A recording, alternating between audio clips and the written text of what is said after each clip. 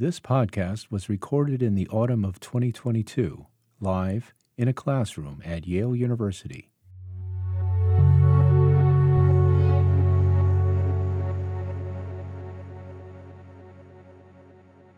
Oligarchies in Russia and Ukraine.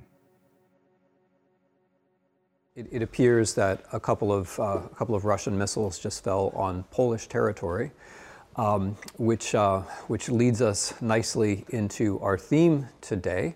What I'd like to do today is I actually want to take a step back and talk at greater length about the Polish factor, just as I did a couple of lectures ago about the German factor. I want to do properly what I meant to do last time, which is to give you a sense of how Polish policy after 1989 helped Ukraine to become the state that Ukraine has become. I'm going to use that to lead into the main subject, which is the 1980s, the 1990s, and the formation of a Ukrainian state.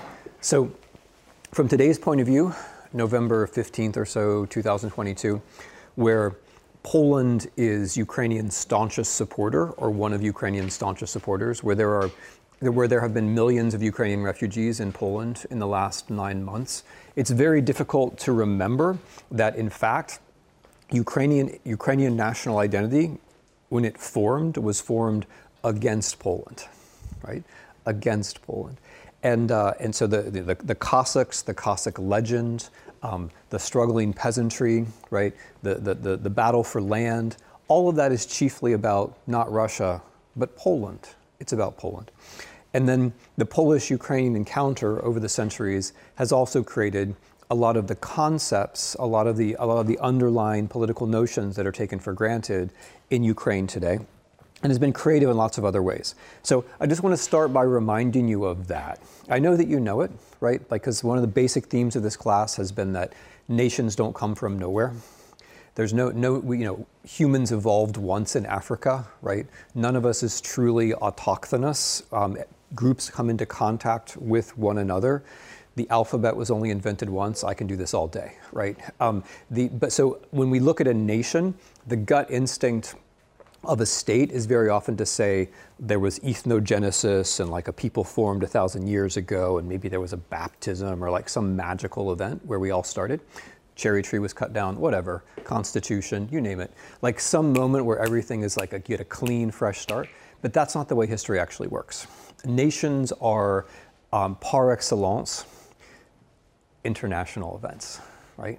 And so in order to explain Ukraine or any other country, you have to get all the international factors into the picture. This is something that Roman Sporluk, who was and is a great Ukrainian historian, always insisted on. And it's true for everybody, right? It's true for Russia, it's true for China, it's true for America. If it weren't for the particular configuration of British-French relations having to do with the 7 Years' War, no America, or some completely different version of America. All right, so I want to just remind you how important the Polish factor has been for Ukraine, right? You know that it was Lithuania, which very quickly thereafter formed a personal union with Poland, which swept up most of the territories of Old Rus, including Kiev. You know that it was Lithuania, which very quickly merged with Poland in a personal union, which perpetuated much of the cultural attainments of Kiev, including the language of law and much of the law. You know that because of the Polish-Lithuanian state, or the Lithuanian-Polish state, Kiev becomes a major center of European trends, such as Renaissance, Reformation, Counter-Reformation. Kiev, along with Chernihiv, a couple of other places. If this were a class in Belarusian history, we'd be talking about some other characters like Skarina. But Kiev is one of the places where an Orthodox world, an Eastern Christian world, is bouncing up against these Western trends. And that's because of the Polish connection or the Lithuanian connection. The idea of a republic, which is very important, right? Respublika, Rzeczpospolita, Rzeczpospolita. The idea of a republic comes from Poland. It's not coming directly from Rome, of course. It's coming from Poland. The idea of political rights in a republic, which may not be held by everybody. And of course, the dispute between the Cossacks and the Polish nobility back in the 16th century, 17th century, is largely about who belongs to the republic, right? Who actually has rights. If the republic means the common matter, who is the public, right? Who has access to rights? Both at the micro level and at the macro level, the Cossack Rebellion of 1648 is largely about that.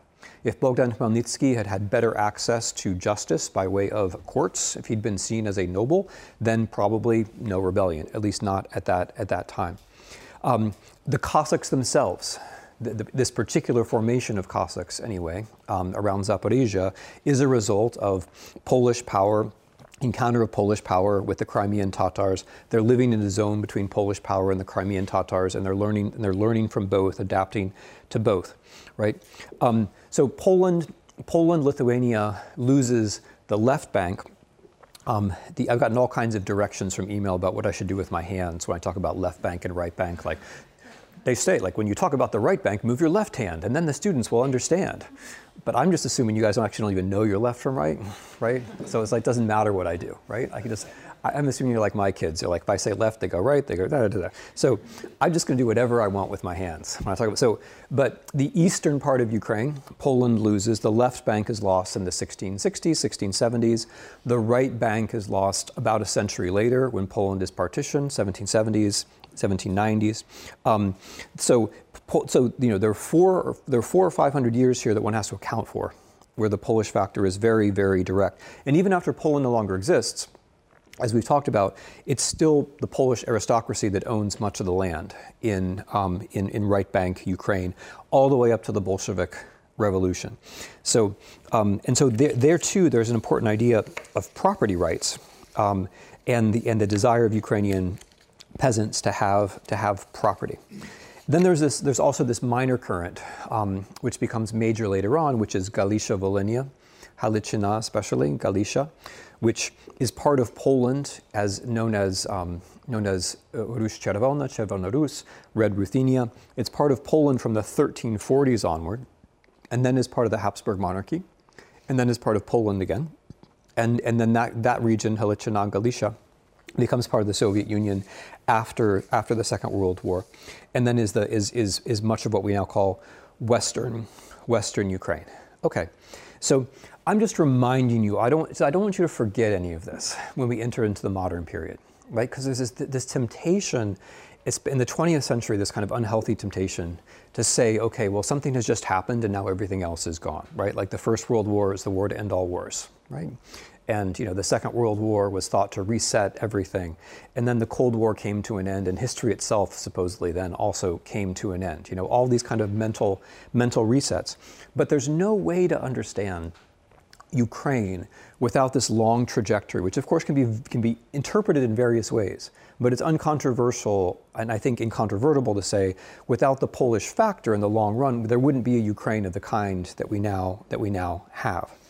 So what I want to explain now is the thing that I was very hasty about the last time, which is how Polish foreign policy and Polish thinking about Ukraine had a decisive, and I would even venture to say world historical effect in the 80s and 1990s. And to do this, I need to draw your attention to I'm going to have to make a certain anti-imperial point, which is this.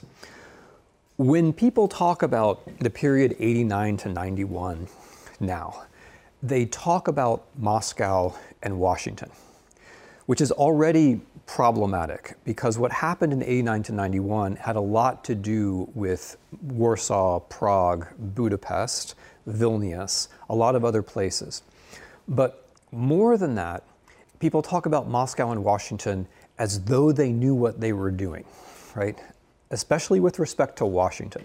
There's this very strange view which holds that the Soviet Union broke up in 1991 because the Americans, and they're all powerful, and they machinated, is that a word? It was all machine, right? Like they were behind everything, and somehow there was a plot, and they wanted to break the Soviet Union up. And that's just not so, right? That's just not so. American policy at the time was to hold the Soviet Union together. And the period 89 to 91 was a series of one unexpected event after the other, which people reacted to, sometimes very skillfully. The Bush administration reacted very skillfully to an unexpected situation, especially with respect to the unification of Germany. There were some good diplomats at work, no denying that. But basically nobody expected the East European revolutions of '89. And even after the East European revolutions of '89, very, very few people expected the Soviet Union to fall apart in 1991. And the American political class was working with great determination in the opposite direction, to try to keep Gorbachev in power and to try to keep the Soviet Union together. So when I mention all that because this is not a class about the Cold War, although there's, Arne Vestad teaches great classes about this. This is a class about Ukraine, but it's very important to see that these countries where people lose focus, right? Like what people remember about 89 to 91, okay, what's one image from 89 to 91? The fall of the Berlin Wall. Yes, David Hasselhoff. Sorry, that joke did not work. Okay, that joke was totally out of... You know who David Hasselhoff is? Okay, so that he played on the Berlin Wall? Yeah, so David Hasselhoff here is like Kit and Knight Rider. That was a Knight Rider, yeah. Whereas in Germany, he's a rock star, and in Austria, he's a rock star. And so when the Berlin Wall fell, David Hasselhoff went and played. So, okay, you don't need David Hasselhoff, but the image is the Berlin Wall falling, okay, which it didn't fall. It's a very dramatic image, right? The people, and then it fell. It didn't actually fall. They opened the gates, and they opened the gates because an Italian journalist asked a question, and the East German official gave an ambiguous answer, and people went to the gates, and the border guards opened them, and then they charged into. But that's not how communism really came to an end. The reason why we like Berlin Wall is because it's very dramatic, right? And because it's Germany. And Germany is a big, important country. But the real action at the end of the Cold War was not actually in Germany. The real action at the very end of the Cold War was much more in Poland than anywhere else. And when it comes to the end of the Soviet Union, we can't understand that part without Ukraine. Okay, I'm sure you all get that. So the point that I want to make now is that there was an interior development inside Poland, or among Poles, that was running against the main current of communism and also against the main current of nationalism. And if that sounds contradictory, keep in mind that one of the ways that communism was trying to stay in power by the 70s and 80s was as a kind of boring, homogenizing version of nationalism. A nationalism which looked back to uncontroversial symbols that wouldn't offend the people in Moscow. A communism that took credit, in the Polish case, for making the country nationally homogeneous, i.e. without Germans, without Ukrainians, and without Jews.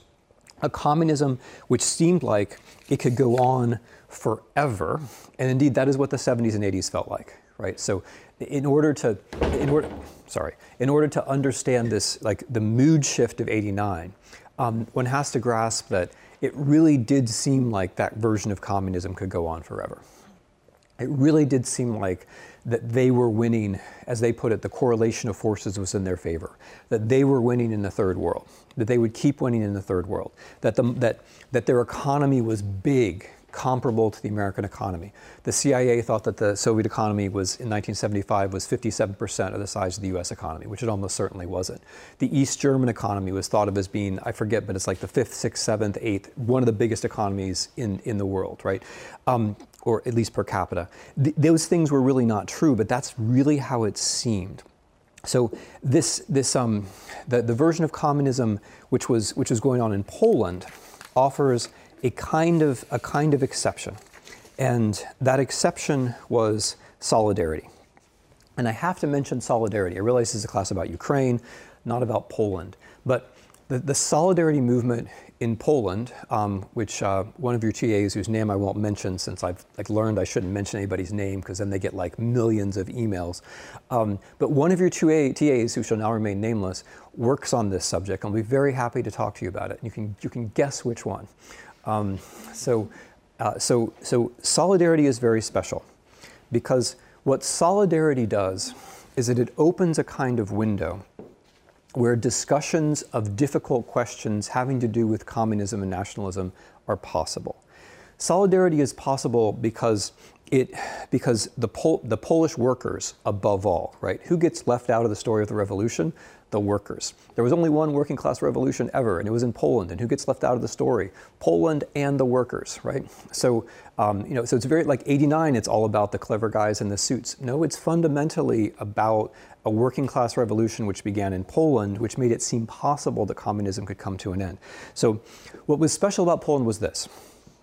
In the 70s, the Polish regime was operating basically the way that other communist regimes in Eastern Europe were operating and the way Brezhnev wanted them to operate.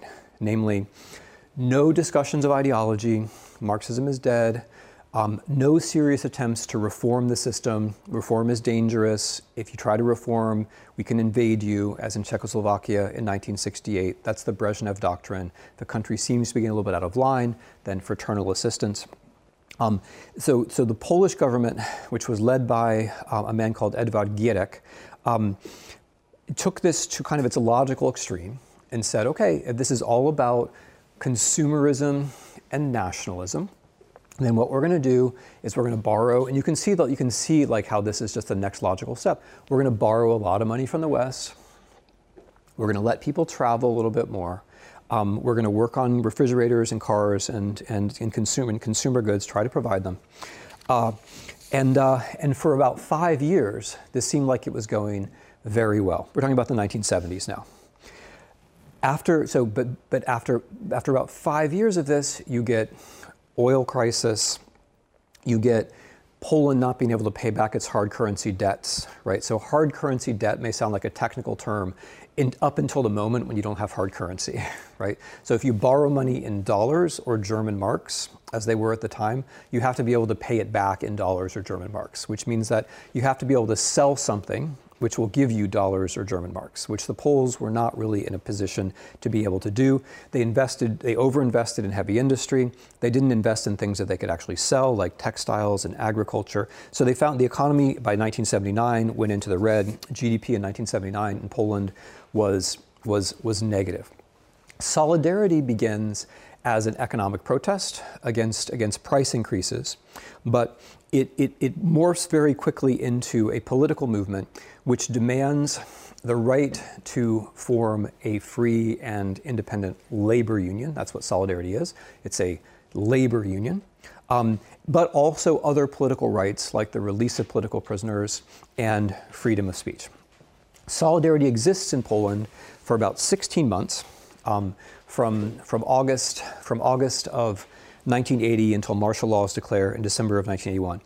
And during this 16-month period, there is a free discussion in the press, in public, among people of many difficult questions, including the Ukrainian question.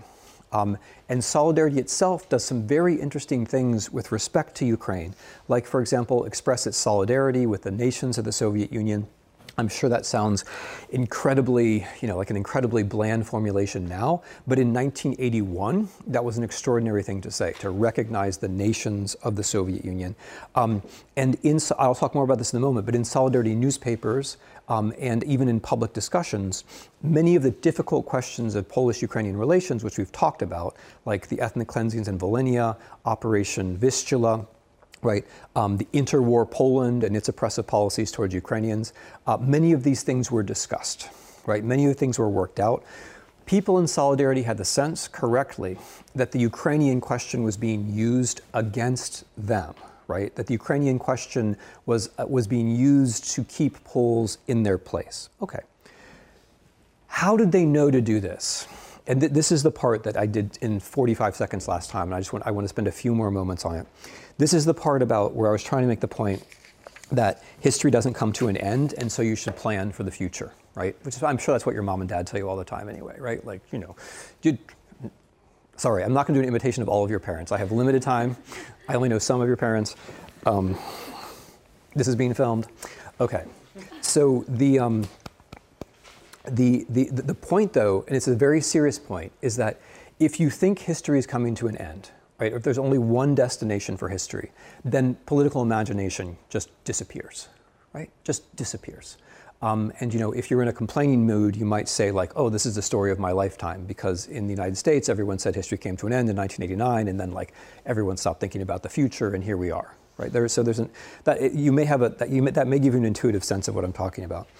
But what happened in the Polish case is that a very small group of Polish thinkers centered around this journal called Kultura, rethought the issue of Poland and its eastern neighbors. And in particular, they rethought the issue of Poland and Ukraine. And the men and women who did this were coming out of a liberal statist milieu in interwar Poland. They didn't come from nowhere. These were the same people who in interwar Poland thought there should be autonomy for Galicia. We have to take the Ukrainian question seriously. Some of them were active in the attempt to create autonomy in Volhynia. Some of them were thinking about how we might break the Soviet Union apart. This group survives, most of them, survives the Second World War. They end up abroad in a suburb of Paris called Maison Lafitte, which is chiefly known for its horse races. Just in case you go there, like that's something you could do. The food's also nice. So they went to Maison Lafitte because they couldn't afford the rent in Paris. And how did they get to Paris? Here's how they got to Paris. First, you serve in the Polish army. Second, Germany invades. Third, you retreat to the east. Fourth, Soviet Union invades. Fifth, you get deported to the Gulag. Sixth, after you're deported to the Gulag, Germany invades the Soviet Union. Seventh, Stalin decides that he needs you to fight after all on his side. Eighth, you're allowed to form an army, but not one that's going to fight on the Eastern Front, only on the Western Front. What number am I on? Ninth, you form up in you're released from the Gulag. You probably leave your wives and children behind. You're released from the Gulag. Men, you probably leave your wives and children behind the Gulag. You form up, that part of the story always gets left out. But if you think about it for just a minute, you realize, well, wait a minute. Where were the women and children? Oh, they were still in the Gulag. Okay, so you form, that's what heroism looks like. So you form up in an army, in a base in southern Russia. You make your way through Iran, Iraq, Palestine, northern Africa. You fight on the Western Front in Italy, take terrible casualties, especially at a famous battle called Monte Cassino. That's the standard trajectory, right? And then, after having done all of that, of course, the Soviets win the war on the Eastern Front, Poland goes communist, you can't go home. Okay, so simple little story. That's the basic trajectory of a lot of these folks. There are variations, but that's the basic idea. So these are people who are very often Russian speakers. Jerzy Giedroyc, the most important of them, born in Minsk, Russian probably his preferred language of reading, had a Russian wife for a while. Józef Chapsky, probably the second most important of them, born in what's now Belarus, very extremely cosmopolitan origins, chooses Polish identity. These are people who knew Russian, who knew Eastern Europe, who had a sense that Poland, their sensibility about Poland was everything opposite, everything contrary to the notion that it was some kind of small Central European ethnically homogeneous entity. But their achievement was to think about the future and to imagine what it would be like to be an independent Poland in Eastern Europe. In other words, they went beyond the obvious grievance position, which is, it is totally obvious. Poland lost half its territory. It lost millions of people during the war. It was an ally, right? The whole Second World War was fought because of Poland. And even though it was an ally, it still ends up under Soviet rule. The entirety of Warsaw is destroyed at the end of the war. So there are things to have grievances about, but they, if you want, quite calmly or even coldly, move beyond the grievance. Oh, and the point is a lot of these grievances could be directed against Ukrainians, right? Ukrainians got Western Ukraine. That's not what they called it. Ukrainians got the districts of Małopolska Wschodnia. They got Volyn. The Ukrainians got this territory from us. So a lot of these grievances could be directed against Ukrainians. What Kultura did was they moved beyond the grievance position into what they portrayed as a geopolitical position, which is interesting. They said, okay, if there's going to be an independent Poland, how is that going to be possible? How is it going to be possible? It's going to be possible with an independent Lithuania, independent Belarus, and especially independent Ukraine. And the reason why this is so important, this is their argument, is imperialism. Imperialism. Russian imperialism will only be blocked by an independent Ukraine. Polish imperialism will only be blocked by an independent Ukraine. There's a very important degree of self-understanding and self-knowledge in this. When I went to visit Jerzy Giedroyc in Paris and Maison Lafitte in 1994 for the first time, he had no idea who I was. He didn't have a particularly high opinion of Americans, I was just some kid. But I told him what I was working on. At the time, I was working on contemporary Polish diplomatic relations with Ukraine and Lithuania. And he said, he gave me this little speech in which he said, proszę pana, you've probably heard a great deal about the romantic Polish legacy in the East and all of the terrible suffering of the Poles in the East. And he said, this is all nonsense, right? Which is a very strong thing. To deny the entire frontier rhetoric of your own country, very strong position, right? To take Polish romanticism and say, I'm just going to push that aside, right? Very strong position, very strong position.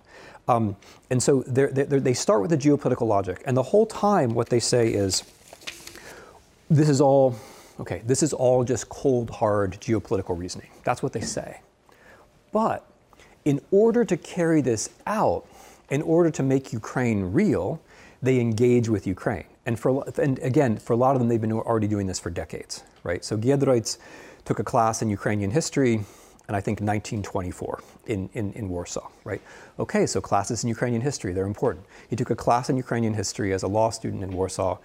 He was engaged with the Galician question in interwar Poland. It wasn't the first time they thought about Ukraine, but they engaged with Ukraine in the sense that they publish, I mentioned this last time, they published Ukrainian writers, right? They published George Shevelov, who is a brilliant Ukrainian philologist. They published Boris Levitsky, who was a otherwise unknown but very talented Sovietologist or contemporary historian of the Soviet Union. They publish 1,000 pages of what Giedroyc calls the executed Renaissance, which is the murdered, or some of them committed suicide, but the murdered or exiled Soviet Ukrainian writers of the 20s and early 30s. In 1952, they publish a letter, I mentioned this last time, they publish a letter saying, let the blue-yellow flag fly over Lviv, which is an extraordinary, at the time, an extraordinary thing to say. And then they back that up over the course of the 60s and 70s with a long series of geopolitical articles. But the entire time they're doing this, they're also publishing, and here comes the slightly, the part which is slightly impalpable, but they also befriend Ukrainian writers, right? They befriend Ukrainian writers. Ukrainian writers become part of their milieu. Over the course of the decades, these friendships build up, and Ukraine becomes real for them. So the entire time they're saying, this is just like a cold-hearted, we're just cold-hearted geopoliticians. We're just doing this in the interest of the Polish state. And that's some of the truth, maybe even most of the truth. But that calculation, you might even say that geopolitics was only possible with the help of the personal dimension, right? They couldn't have done it themselves. They needed to do it with the Ukrainians, right? And so a lot of Ukrainians found their voice. Oh, and I almost forgot to say, he only published one article in Kultura, to my knowledge, but the person who was often guiding Giedroyc about who to publish on the pages of Kultura was this fellow Ivan Rudnitsky, who I mentioned towards the beginning of the course. Ivan Rudnitsky, who comes from this Ukrainian family, Jewish origin. His mother was Milena Rudnicka, powerful orator, parliamentarian in interwar Poland. It was Ivan Rudnitsky who in the 60s and 70s in particular, was winning the debate in the diaspora about what kind of nation Ukraine was. He was also advising Giedroyc about who to publish in Ukraine, right? Rudnitsky, you know who Rudnitsky is because you're doing the reading, right? I don't have to tell you you're doing the reading. Yes, I like the smiles when I say that. I'm not going to think too hard about what those smiles mean, but I like them. So Rudnitsky, who's the most influential voice on behalf of the argument that Ukraine is a political nation, and not an ethnic one, is involved with Giedroyc, has a very similar idea, right? A very similar idea about nationhood, which is it's fundamentally a political commitment, fundamentally about political action.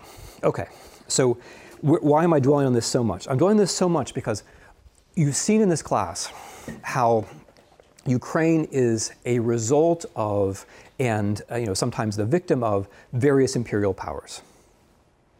You can't make sense of Ukraine without the Ottomans and the Crimean Tatars. You can't make sense of Ukraine even without the Swedes, if only briefly. The Austrians certainly matter quite a lot, and the Germans matter definitely, especially in the 20th century. The most important imperial powers would be the Russians and the Poles. If you look at the situation as the Soviet Union is coming to an end in the late 1980s, you're down to only two possible imperial powers. Well, let's be nice to everybody else. Only two possible imperial powers, the Poles and the Russians. And the Poles take themselves out of the picture. The Poles take themselves out of the picture.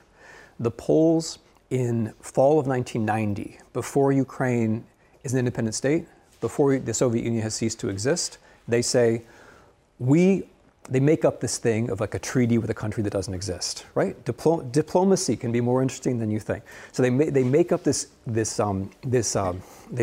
instrument, which is a kind of treaty with the Ukrainian Soviet Socialist Republic, which says we each recognize each other's borders. It could seem trivial, right? But it's not at all trivial. What they are doing is they're putting the border question off the table preemptively. And when they do this, I should mention solidarity again, they're following the debate which has been happening in solidarity in the 1980s. The solidarity debate all moved in that direction, so when communism came to an end in Poland, it wasn't like in other countries where suddenly all the historical questions rushed out at once and were very hard to handle. That was true for the Soviet Union, by the way. In Poland, it was a bit different. The historical questions, many of them had already been set up, like the Ukrainian question. And so then when there was suddenly a sovereign independent Poland, they could make policy based upon a previous discussion which had already happened, okay? So by the time that Ukraine does become independent in December of 91, there is no Polish question. There is no Polish question. The Poles have already declared that they are in favor of an independent Ukraine, which means that from December 1991 to the present day, the only potential imperial power, and of course now real imperial power, but the only potential imperial power is Russia, right? All right, so you see where I'm going with this. Like the part of the making of modern Ukraine is the encounter with Poland. Part of the making of the Ukrainian state as we know it now has to do with Polish-Ukrainian relations, which since 1991 have certainly had their ups and downs, but the recognition of Ukraine as an independent state and the Ukrainians as a separate people has always been a constant. Okay, so in Ukraine itself, I want to mention three influences on political thought in the 70s. So as you've noticed, I think the 70s are very important for where we are now, because the 70s were when a certain generation, which is still in power in Russia and Belarus, was formed. And what's crucial in Ukraine, I think, is that that generation is no longer in charge in Ukraine, right? The people who run Ukraine now are in their upper 30s and lower 40s. They're from a different generation. This generation, which in the Soviet Union was called stagnation, or in Czechoslovakia, normalization, this generation of the 70s, this time when ideas were thought not to matter, when history, as I talked about last time, was thought to be over, when ideologies were all thought to be discredited, and where cynicism was the dominant mood, that people had to try hard to come up with some way to think out of the box. So at a time when East Europeans were being invited to just say, all that really matters is, your personal, like we agree with you, there's going to be no glorious communist future. We agree, we know, we admit it. This is really existing socialism, this is as good as it gets.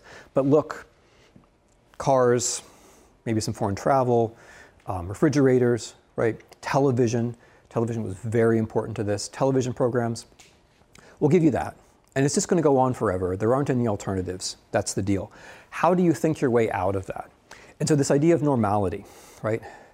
In Poland, this is important, to be abnormal in the 70s and 80s politically was to be Jewish or Ukrainian. Not really to be Jewish or Ukrainian. I mean, some of them were Jewish, but it meant, so like normal was like you're with the crowd, right? You belong to the majority nation. You're not causing trouble, like you're with us. And the dissidents were all categorized Jewish, Ukrainian, Jewish, Jewish, Jewish, Ukrainian, Jewish, Jewish, Jewish, Ukrainian, right? Because that's what the secret police really liked. They liked to have them on the outside, right? So you're supposed to be normal. You're not supposed to raise your head. You're not supposed to raise your hand. You're not supposed to raise your eyes. You're not supposed to have ideas. You're just supposed to go along with this kind of, this kind of consensus that we're day after day, we're kind of going to have the same thing. Human rights was an answer to that. Directly an answer to that. Directly, because Brezhnev in 1975 wanted recognition of the status quo. So Brezhnev in 1975, along with the Americans, the Canadians, the Europeans, held a conference in Helsinki. Very important conference. Things are still named after it today. People still find it very motivating. What Brezhnev wanted was more of the same forever.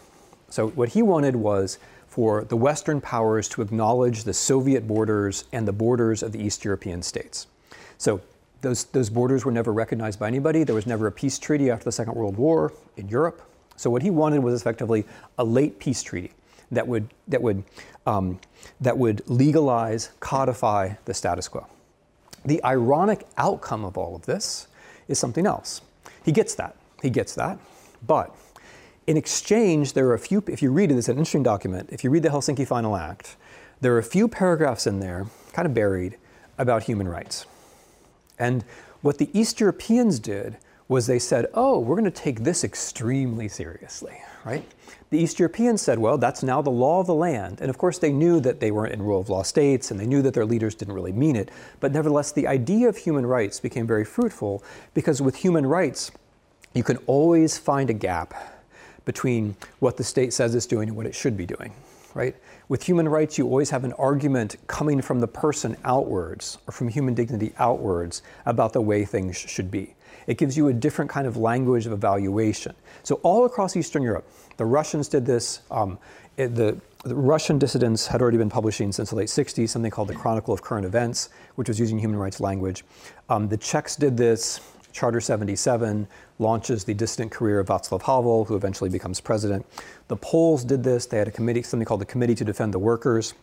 The Ukrainians did this. In 1976, they formed something called the Ukrainian Helsinki Committee. And the Ukrainian Helsinki Committee, I'm sorry I have to be so hasty about all this. We're doing 1,000 years, and like these are fascinating figures. But the Ukrainian Helsinki Committee makes the interesting argument that the nationality is part of human rights, right? So it's not that the nation is an ethnic group, but the fact that I want to speak my language, or that I want to be able to sing my songs, right? Or I want to be able to wear my shirt, like that these things are part of my life as an individual.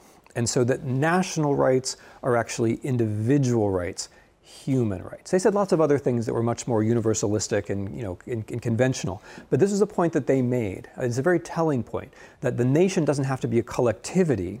The nation can be something which resides in people, and you can violate their rights by not letting them speak their language, right? So, or by so taking my school books away, which is what happened in the 70s in Soviet Ukraine. De facto not letting me go to university in my own language, right?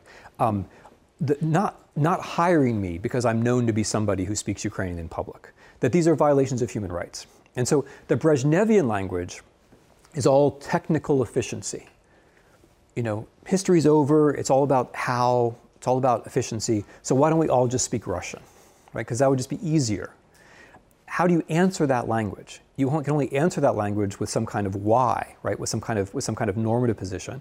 And human rights gave people that language. So one source of the political thinking which is going to inform Ukraine later on are the dissidents. And the dissidents, this is predictable, the dissidents end up in the Gulag.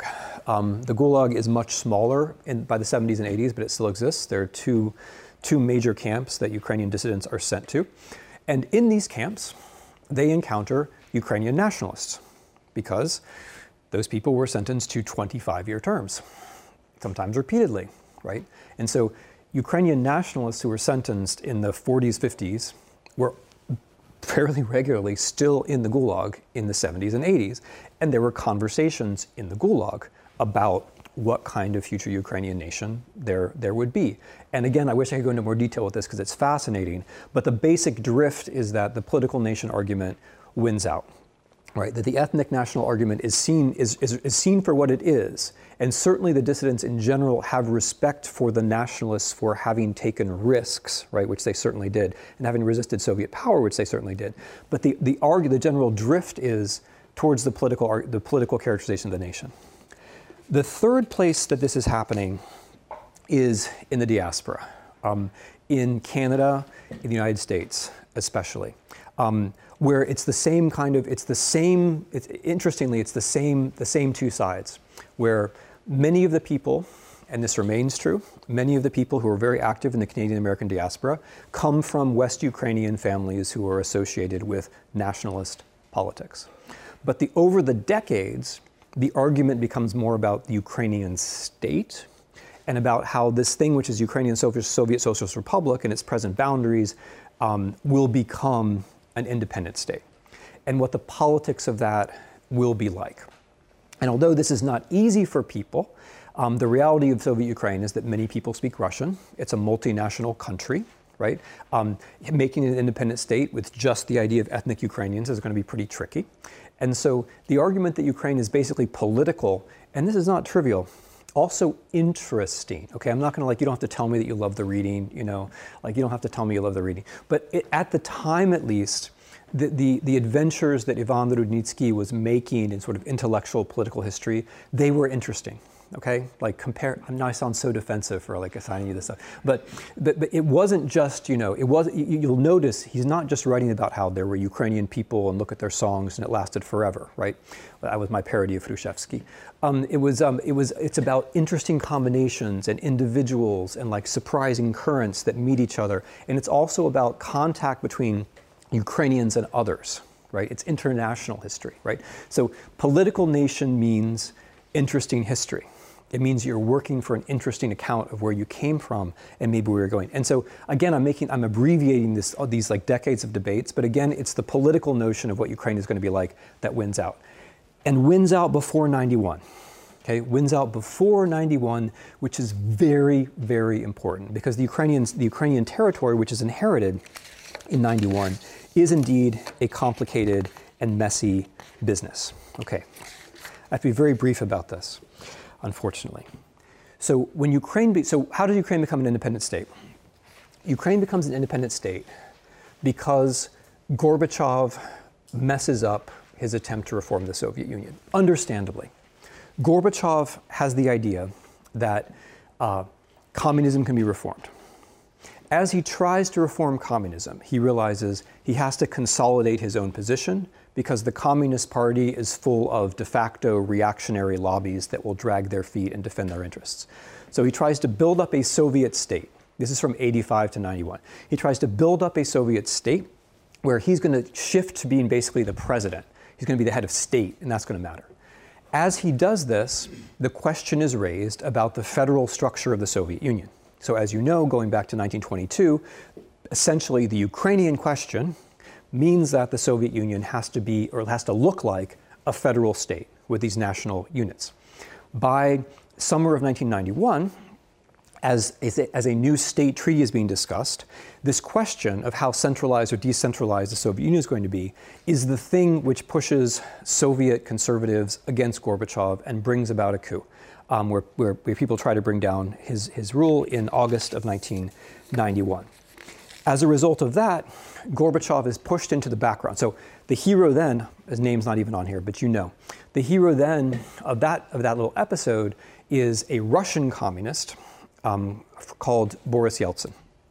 And what Yeltsin does is he sees this occasion, he leads the resistance to the coup.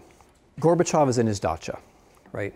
He's in his dacha. That's where you are during a coup. Like if you read your lines, like it's coup, okay, go to dacha, read book, wait for the knock on the door, stay in dacha. That's how it goes. So Gorbachev is in his dacha. Yeltsin gets on top of a tank. Famously, at that age, he could still get on top of tanks. And the Russian military, the Soviet military hesitates, and the coup plotters lose. Yeltsin takes advantage of this to pull Russia out of the Soviet Union, which leaves Yeltsin in charge. That's the way the Soviet Union comes to an end. Russia pulls itself out. The second most important actor in all of this is Ukraine. The Russian, Belarusian, and Ukrainian leaders of the Russian, Ukrainian, Belarusian parties meet in a forest in Belarus. They meet because they're the heads of the three republics of 1922, which still exist in 1991. So the constituent republics of the Soviet Union that still exist meet to dissolve the Soviet Union. Now, the Ukraine, so the man who does that is Leonid Kravchuk. And Kravchuk is a party apparatchik. He had been responsible for ideology. Born in interwar Poland, actually, in the 30s, 1934, thereabouts, in Volhynia, which was then in Poland. Kravchuk represents the most important current in the beginning of independent Ukraine, which are the slightly national communists, right? Because Ukraine from 1972, Soviet Ukraine from 1972 to 1989, had been ruled by the first secretary, Volodymyr Sterbitsky, who was a conservative and a Russifier. Ukraine had been one of the least reformed republics during the Gorbachev period. Sterbitsky was against perestroika. He was against Gorbachev's reforms. When the Chernobyl nuclear reactor blew up in 1986 in Ukraine, this made it seem like Gorbachev's reforms were meaningless. One of his reforms is called glasnost, which means like transparency. But the reactor blew up, and nevertheless, they went out for the May Day parades and irradiated themselves in Ukraine because Gorbachev didn't want anyone to know that there had been this terrible accident, right? So Gorbachev's reforms, both in appearance and in reality, were much slower in Ukraine than elsewhere. So there was a very brief interval before the Soviet Union came to an end for Ukraine to get its politics in order. The result is that the way that Ukraine comes to an end is that the Communist Party is still the main force. And there are people shifting at the top of the Communist Party. This fellow Kravchuk gets in charge. He sees his opportunity. After the coup, he has a referendum on Ukrainian independence. I guess this is important today. There's a referendum on Ukrainian independence, which a majority votes for in every region of Ukraine, including Crimea, by the way. More than 90%, this is 1991, more than 90% in the country as a whole. And they also have presidential elections, and Kravchuk turns out to be president. Wonderful. So he works this out very well. But what he represents is the most important current in Ukrainian politics at the beginning, which are the communists who are able to ride this wave and reestablish themselves in positions of authority inside Ukraine. Okay, so I didn't quite get to Paul Manafort. You guys can remind me, make sure we get to Paul Manafort. Paul Manafort will probably appear in the next lecture, which Professor Shore is giving about Maidan. She'll also be getting the bad news that she has to do like 15 years before Maidan. All right, because I only got as far as I got. Please make sure to read her book. I think is the only assigned reading this week. Please make sure to do the reading before the lecture. Okay, thank you very much.